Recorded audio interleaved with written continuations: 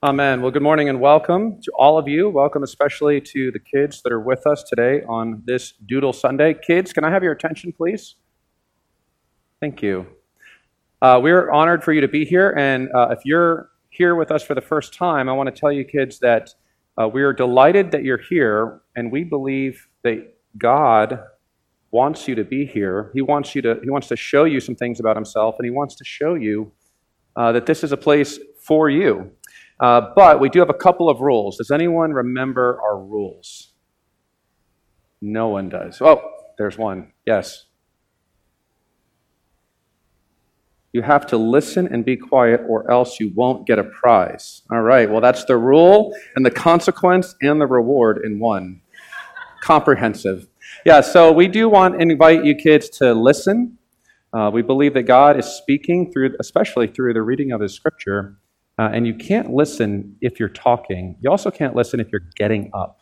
So we'd like to ask you to remain in your seats. If you have a question, you can whisper it to a parent in their ear. And if they believe you've done a good job at these things, we do have a prize for you following the service. So I'm going to read from the passage that's printed and invite all of us now to listen with open ears as I read from this book, The One That We Love. The reading today comes from Paul's letter to the Romans, chapter 12, verses 1 through 15. Hear now God's word. I appeal to you, therefore, brothers, by the mercies of God, to present your bodies as a living sacrifice, holy and acceptable to God, which is your spiritual worship. Do not be conformed to this world, but be transformed by the renewal of your mind, that by testing you may discern what is the will of God, what is good and acceptable and perfect. For by the grace given to me, I say to everyone among you, not to think of himself more highly than he ought to think, but to think with sober judgment, each according to the measure of faith that God has assigned. For as in one body we have many members, and the members do not all have the same function, so we, though many, are one body in Christ, and individually members one of another. Having gifts that differ according to the grace given to us, let us use them. If prophecy, in proportion to our faith. If serving, in our serving. The one who teaches, in his teaching. The one who exhorts, in his exhortation. The one who contributes, in generosity. The one who leads, with zeal. The one who does acts of mercy with cheerfulness. Let love be genuine. Abhor what is evil. Hold fast to what is good. Love one another with brotherly affection.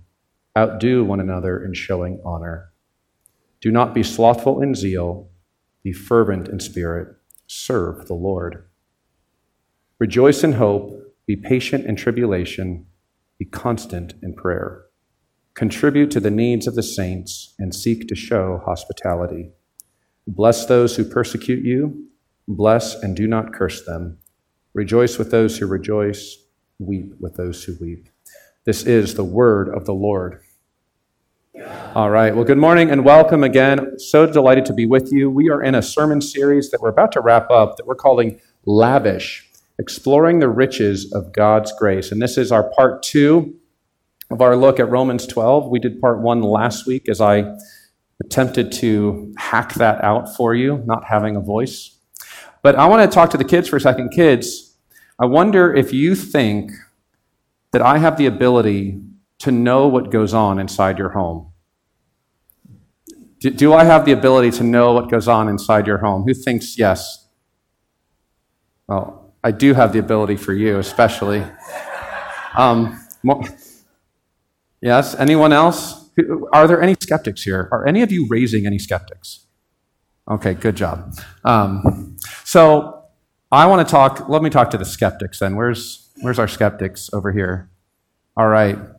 I want to ask your parents the number one most repeated question that they are asked. Number one most repeated question. I bet you I can guess it.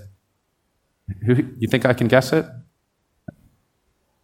Well, let's see if your parents are going to embarrass me here. Number one most repeated question in your house is why? Why, Dad? Why are we in church? Why can't I have what I want? Is that right? A little bit? What do you think? John? Yes? And when? Friendly amendment. I've heard it both ways. So the most common question in our home, at least, and in others that I've talked to, is why? Any of you kids ask that question? Right? And you're saying, why do I ask that question? Well, we're going to tell you why. And friends, that question is, I want to encourage that, encourage you to continue and to always ask that question, because it is at the core of what life is all about, this question of why. And the scripture loves to raise this question, asking it in this way: why did God make you? Why are you here? For what purpose are you destined? Right? That is the why that covers all other whys that we might ask. And the passage here explores a bit of that answer as Paul is turning his attention. He's been expounding God's work in the universe, summarized under this category of mercy. He's saying God has been more merciful than you can possibly imagine. In fact, at the end of chapter 11, just prior to our passage today, he says he's shut up everyone under sin so that he can show mercy to everyone. It's one of the most mind-blowing statements in all of Scripture. And he says, I appeal to you, therefore, brothers, by the mercies of God, or in view of the mercies of God. And then he lays out what a response to that mercy looks like. And friends, this does get at the most core purpose that we have. In fact, Rick Warren says it this way. He says, life will not make sense to you until you understand that you have been created by God and for God. That God made you, and that he made you for himself. And that is expressed under this word that's called worship. So at the heart of Christian teaching is the purpose of God for his people summarized in the language of worship. And friends, as we think about this, I want to contrast it just briefly with other views of who God is and what we're here for. So for example, in Islam, I think it's safe to say, if you were to believe in Islam, it would go something like this.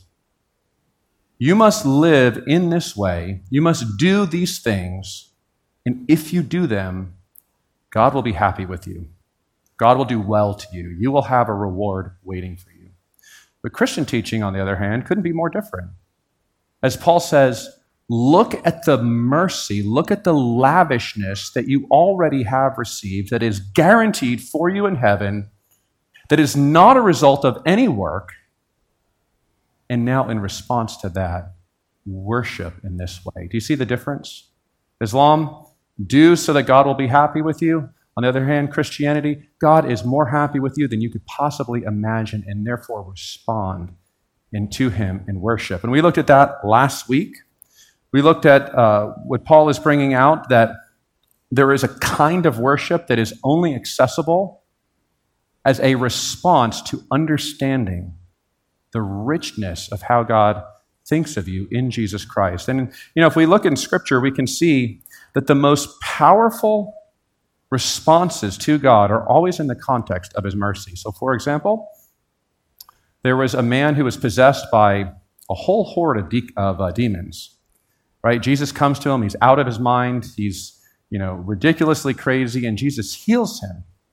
And this man says, I want to follow you. I want to go wherever you go. And Jesus says, no, you have to stay here. Right? You're not to follow me right now. You're to stay here, and you have work to do here. And Jesus will come back to that island, and the better part of the island is now ready to hear the gospel because of this man's testimony. Right? Why? Because this man had a profound experience, a profound coming together with God's mercy. If you've known someone in your lifetime, in your friends or family, who was not a Christian and then became a Christian, right? Or perhaps for you, when you were not a Christian, then you became a Christian, some of the most powerful experiences of your life happen right at that moment, don't they? Right? If you see someone who's recently a Christian, that person has a power to them, right? That some of us actually long to get back to, right? Maybe that's you. Right? Someone who becomes a Christian often has the most power. Why? Because the mercy of God is so fresh in their experience that it provokes the kind of response described in this passage. And so what we're up to here in this sermon series is I'm trying to help us all, myself included, become reacquainted with God's mercy. And what I'm looking at today is this question of a response. What might it look like for you? Right? Maybe you've been a Christian for 7 years. Maybe you've been a Christian for 37 years. What might it look like for you to become reacquainted with God's mercy? Answer what Paul says here this morning. He says, if you are viewing the mercies of God, that's the NIV version, which I prefer. He said, I want to exhort you to respond in this way.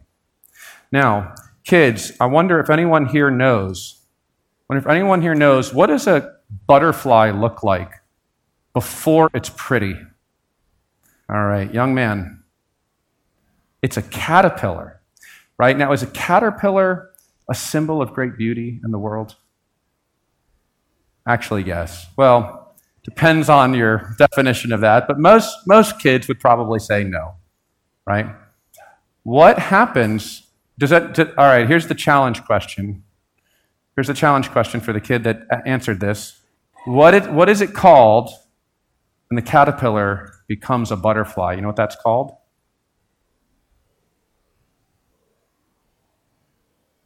What? Transformation? You're actually pretty close, young man. Metamorphosis. Now, why was Cole Guess so close? Right? You know more than you think, young man.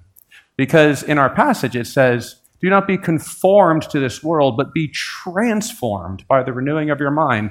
Transformed in Greek is, Dr. Andriatis? Metamorphe, right? That's what it means. Right? So when scientists decided to capture the kind of change that goes on from being a caterpillar to being a butterfly, they use the same word that Paul uses here to describe the kind of change that takes place in a person who begins to understand God's mercy and then undergoes the kind of response contained in this passage. It's transforming. Right? It's a metamorphosis of sorts. And Paul describes it here under 3 categories, and I'm going to just go through these briefly to try to cover this in the short time that we have. He says, when you respond to God's mercy, you will see that show up in these 3 categories. Number 1, your mind. Number 2, your body. Number 3, your heart or your emotional life. So let's look at it under these 3 headings together. Number 1, your mind. And Paul says this, he says, do not be conformed to this world, but be transformed by the renewal of your mind, that by testing you may discern what is the will of God, what is good and acceptable and perfect. And what Paul is accessing here, it's actually important to see this. If you know the book of Romans, some of you I know it far better than I do. If you know the book of Romans, you know that Romans starts out as the most depressing book in all of Scripture in chapter 1, where it talks about man's fall into sin. And what'll happen is if you read chapter 1 next to chapter 12, you'll notice that these themes come up over and over again, stated negatively in 1, positively in 12. So for example, in chapter 1, let me quote it for you. Chapter 1, verse 21, it says, although they knew God, they did not honor him as God or give thanks. And then it says this, but they became futile in their thinking, and their foolish hearts were darkened. Claiming to be wise, they became fools and exchanged the glory of the immortal God for images resembling mortal man and birds and animals and creeping things. So in Paul's theology, when sin enters the world, there is a kind of foolishness that comes with it that is expressed in the way that we live ignorantly of God, or the word that he uses is that where we suppress what God is trying to tell us. And therefore, when we have an experience with God's mercy, when it comes, smacks us right in the head, and it says, Darin, I love you not because you did anything good this week, In fact, I could give you a quite extensive list of all of the things that you've done that are not good and all of the things that you've not done that you should have done that are good. You haven't loved your neighbor as yourself. You haven't loved me. You haven't been faithful in all sorts of things. And yet, I am delighted in you. When that begins to click, Paul says this. He says, you respond in a kind of worship whereby your thinking changes, whereby your mind is renewed. And we'll see this confirmed as we go to the next point, especially. What Paul is presenting to us is a reversal of what happens in chapter 1. It's a reversal. And Paul says something very helpful here. He says, as you offer your minds to God, what you have is you have the ability now to know God's will. Now, this is probably the number one question us pastors receive, okay? So I'm just going to cut a huge workload out of my life. I'm going to go, live on the beach somewhere, okay? Huge workload out of my life. I'm just going to settle it right now. All the time, I get folks coming to me saying, Pastor, I just don't know what God's will is for me right now. Can you help me understand what God's will is for me? I'm so confused. I don't know what it is. Well, friends, here it is. Paul says this, present your minds to God for transformation. He says, and you'll be able to discern the will of God. You'll be able to test and know what's good to him, right? So that I won't have a job anymore, right? I'll be on an unemployment or something, but that's okay. But in all seriousness, what Paul is saying here is this, right? If you want to know God, right? And I'm being a little facetious here, but if you want to know God, if you want to understand what he thinks, if you want to know what he thinks about you and for you, what is good, what is acceptable, what is perfect, he says, you can access that through this thing called transformation, through this idea called renewal. And friends, if you are like me, wanting to reconnect with the scripture this year in a more powerful way, I want to present this to you as a motivating reason why. Right? I'm not going to take a poll of how many of you here are sitting here and you're not satisfied with either the amount of which you read the scriptures or with the experience itself, with the power received. Some of you are here, no doubt, in this room, and you were dissatisfied with that. Perhaps the majority of us are. Right? But how do we think about that? Well, what Paul is urging us here this morning is saying, think about the scriptures, approach the scriptures, not to check off a box in your life, but for the opportunity to be renewed, to be transformed, to begin to know God's will in ways that you don't presently. And when you do that, you will, like the caterpillar, undergo a metamorphosis of sorts. So kids, what I want you to do is draw yourself, picture of yourself, reading the Bible and thinking about how much you love God. And you can show this with a thought bubble. Okay? All right. Now, it's interesting. One of the conversations that I've had with a number of folks who don't believe as we do, don't believe in Christianity, is they say, well, Darin, I can't believe in God because there's all these scientific reasons that suggest that, he's not real. For example, if he were real, then the miracles that we read about in the scripture, I would have some of them, right? That's one common objection. Another one is saying, well, there's all this suffering in the world. There's all this darkness, there's all this injustice. And if God is real, then surely he would not have any part of this. And one of the things that we've discussed goes back to a discussion that goes like this. You are basing your assumptions about God on the belief that you know how the world ought to run, right? That's what you're saying. You're saying, I know how the world ought to run. It ought to look this way, right? If I were designing it, it would look exactly like I'm saying. But here's the problem, right? If God is real, if he exists, then by definition, you are not him. Right?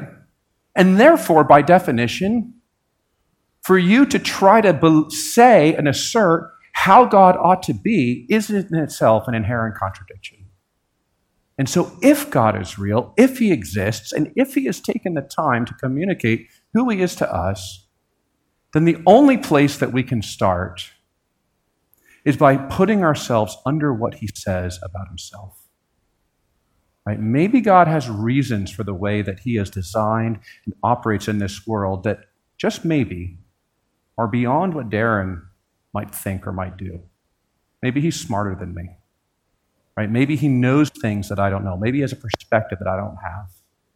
Right? It's a conversation I've had with some philosophers, and it's been a really fruitful dialogue.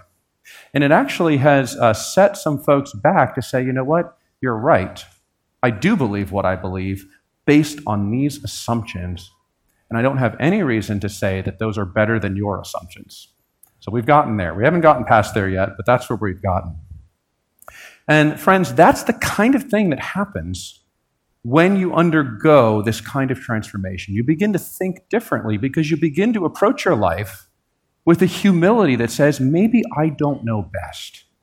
Maybe I need to put myself under what God has revealed. And the scripture calls that transformation. So that's the first thing. We present our minds to God to be transformed. The second thing that he says, and this might be a little surprising to you, he says this: we present our bodies to God. Right? That actually comes first. I'm doing it in a little bit reverse order. But look at verse 1. He says, I appeal to you, therefore, brothers, by the mercies of God, to present what? Your bodies to him. Now, if you've grown up in Christian circles, you are going to have a hard time believing this. I just want to tell you, okay? If you've grown up in Christian church or camps or other places, you're going to have a hard time believing this because this has been a deficiency, frankly, in the church's teaching in recent times, right? Actually, all the way back to the early church in an era called Gnosticism, whereby there was a view that said, God really doesn't care about your body, only cares about your mind, only cares about your spirit. In fact, the body is kind of like only there for bad things, right? But the scripture couldn't disagree more strongly because Paul here says, you know what? No. Your body is of profound importance to God. In fact, in the letter to the Romans, the body occupies a point of emphasis where he says, you know what, we groan inwardly, this is chapter 8, as we await eagerly the redemption of our bodies. We long for that. That's essential to what God is doing. And here in chapter 12, he says, I appeal to you, therefore, brothers, by the mercies of God, to do what? To present your bodies to God. Now, I'm going to try to explain what that is, but I want to help set this up for you. I've said that the church has had this as kind of a deficiency in its teaching. I do believe that. You're welcome to talk with me about it afterwards if you like. I would also say this, that the body in our present day is one of the most controversial things in all of our culture.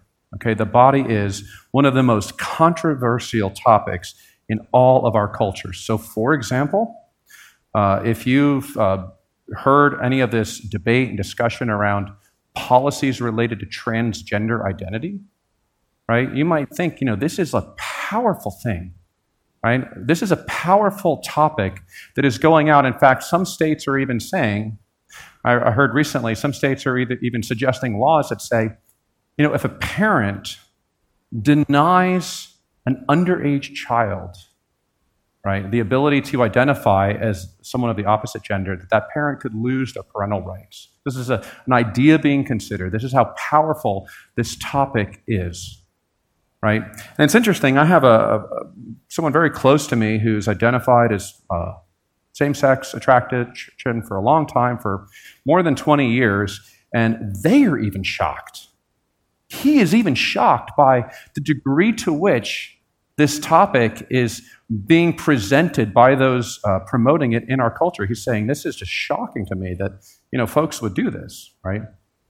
So that's one area in our culture where the body is the primary battleground, okay? Is this issue of gender. There's a second area, though, and I wonder if any of you know about this, right?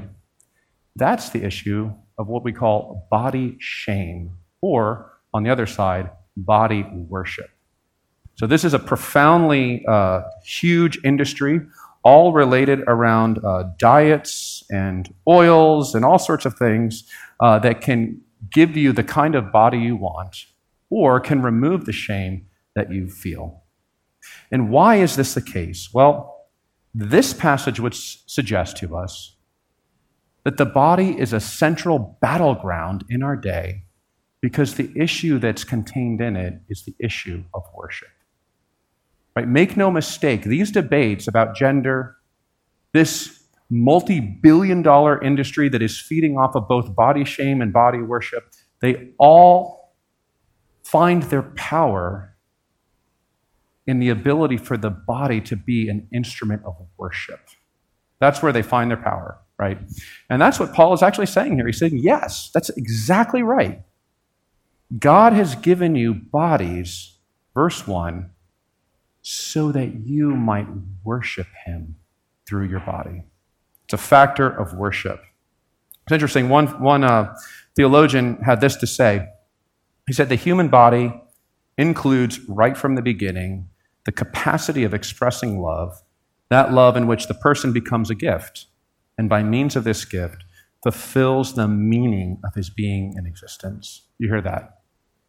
He's saying God has given you bodies so that you can use them for him, so that you can yourself be a gift. And it's interesting because in this passage, Paul uses language that sounds eerily like that, doesn't he? He says, in verse 4, he says, "For as in one body we have many members, and all the members do not have the same function, so we, though many, are one body in Christ, and individually members of one another." And then listen in verse 6, having what? Gifts that differ according to the grace given to us, let us use them. What Paul is saying is this: when you present yourself to God to undergo the kind of change from the caterpillar to the butterfly, changes the way you think, also changes the way that you use everything that you have, including your own self. Right? Instead of worshiping the body, for example, the body becomes a gift to be used in the service to God and for the blessing of others. And that's how you ought to understand service, by the way, in God's kingdom, right? That God has made you uniquely, that he has designed you particularly, that he has gifted you in ways that others are not gifted, that he has gifted others in ways that you are not gifted, so that you could find your purpose, your meaning, in a life lived of worship to him, expressed in service to others. Do you see that here in this passage? Right? Since we have gifts that differ, let us use them. And he goes on to show how to do that. So that's the second thing. We have the mind, and then we have the body. And so, kids, what I want you to do is draw a picture of yourself serving the Lord in a way that you like. Right? So, for example, helping your mom, or talking to a new friend at recess, or helping your brother or sister with their homework. The last thing that Paul will get into here in our passage, and I'm summarizing from a very big picture, is our heart and our emotions. And we see this here in verse 10. It says, "Love one another with a brotherly affection, outdo one another in showing honor." And then he will say down in verse 15, "Rejoice with those who rejoice, and weep with those who weep." Now, what is Paul getting at, and what might a kind of metamorphosis look like in the area of your heart, in the area of your emotional life? Well, I'm going to tell you. You see, the design of God is that when you have this kind of experience with him, that is described as mercy, that is described as realizing more than you ever have, that he is far more delighted with you than you possibly know through Jesus Christ, that he accepts you more than you realize, that your sins are so completely forgiven, that as far as the east is the west, they're separated from you, that once you begin to realize that, he says it changes the way that you care for your own heart. What do I mean by that? Well, I think verse 15 suggests to us what that means, where it says, "Rejoice with those who rejoice, and weep with those who weep." You see, Paul has in view here a certain kind of relationship that he envisions as being essential to the church, whereby you trust other people with the real you, so that if you are weeping, they will weep with you. Right? If they are weeping, if there's something really severe going on inside, that you can't help but weep, right? You probably have felt this with your family, by the way. You get a call from a family member, right? Cancer is uttered. What happens? You feel something inside, right? You feel a piece of their burden because your heart is knit to them. And you can't help it. It's not like you have to do this. You don't have to work hard to do this. It just happens because of the depth of the relationship.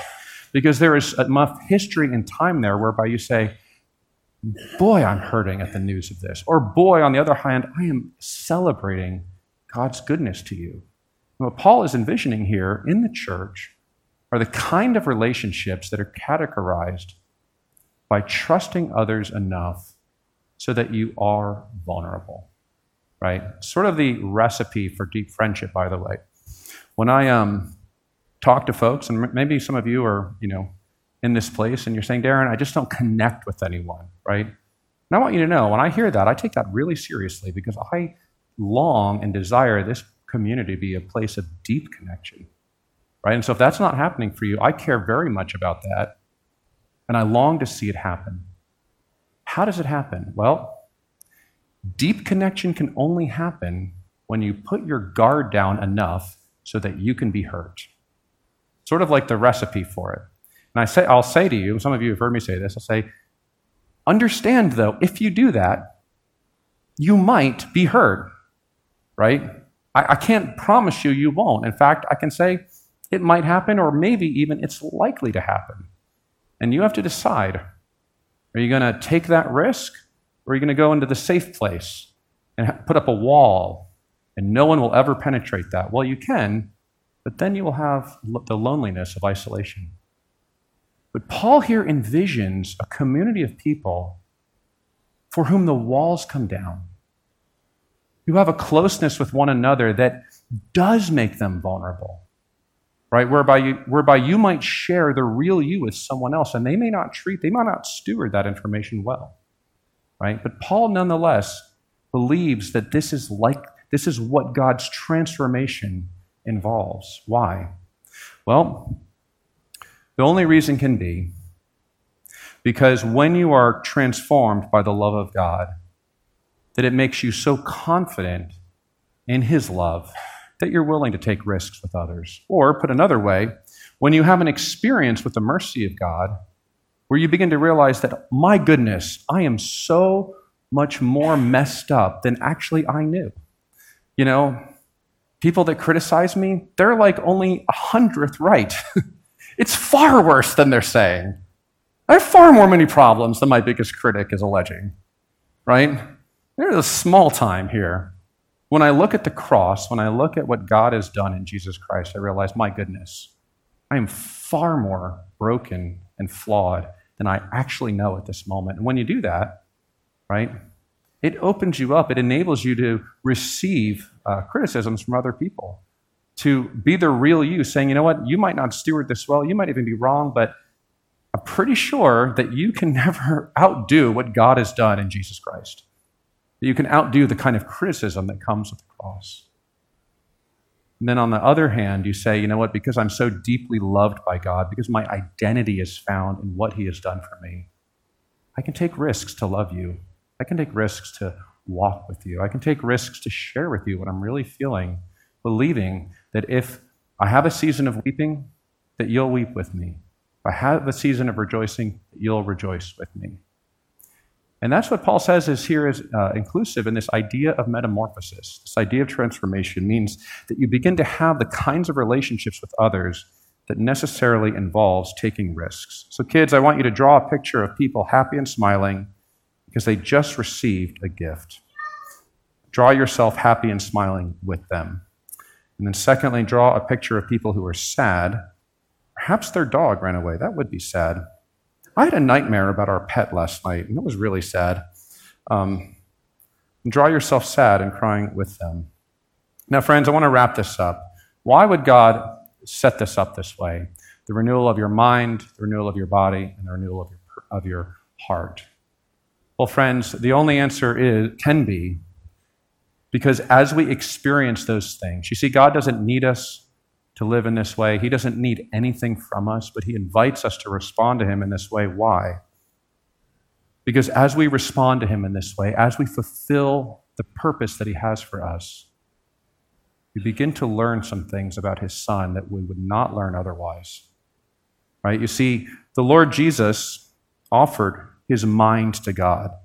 He was able to discern God's will, even though that will would be for him so much more suffering than has ever been experienced in human history. The Lord Jesus offered his body to God, not simply to be presented in the use of his gifts, but in his case, to be presented literally, to receive a profoundly horrific punishment and shame that he experienced on the cross. And lastly, the Lord Jesus offered his heart.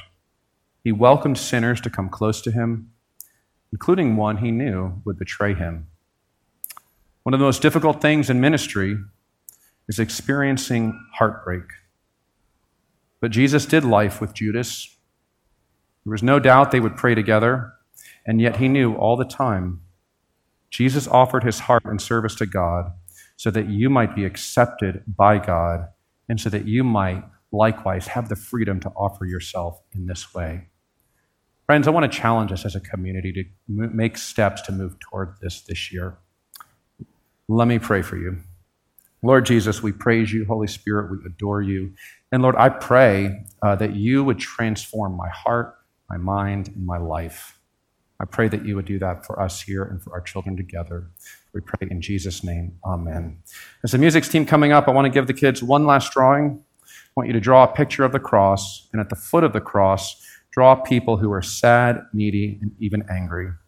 And then draw a heart around them and the cross, because Christ died even for these.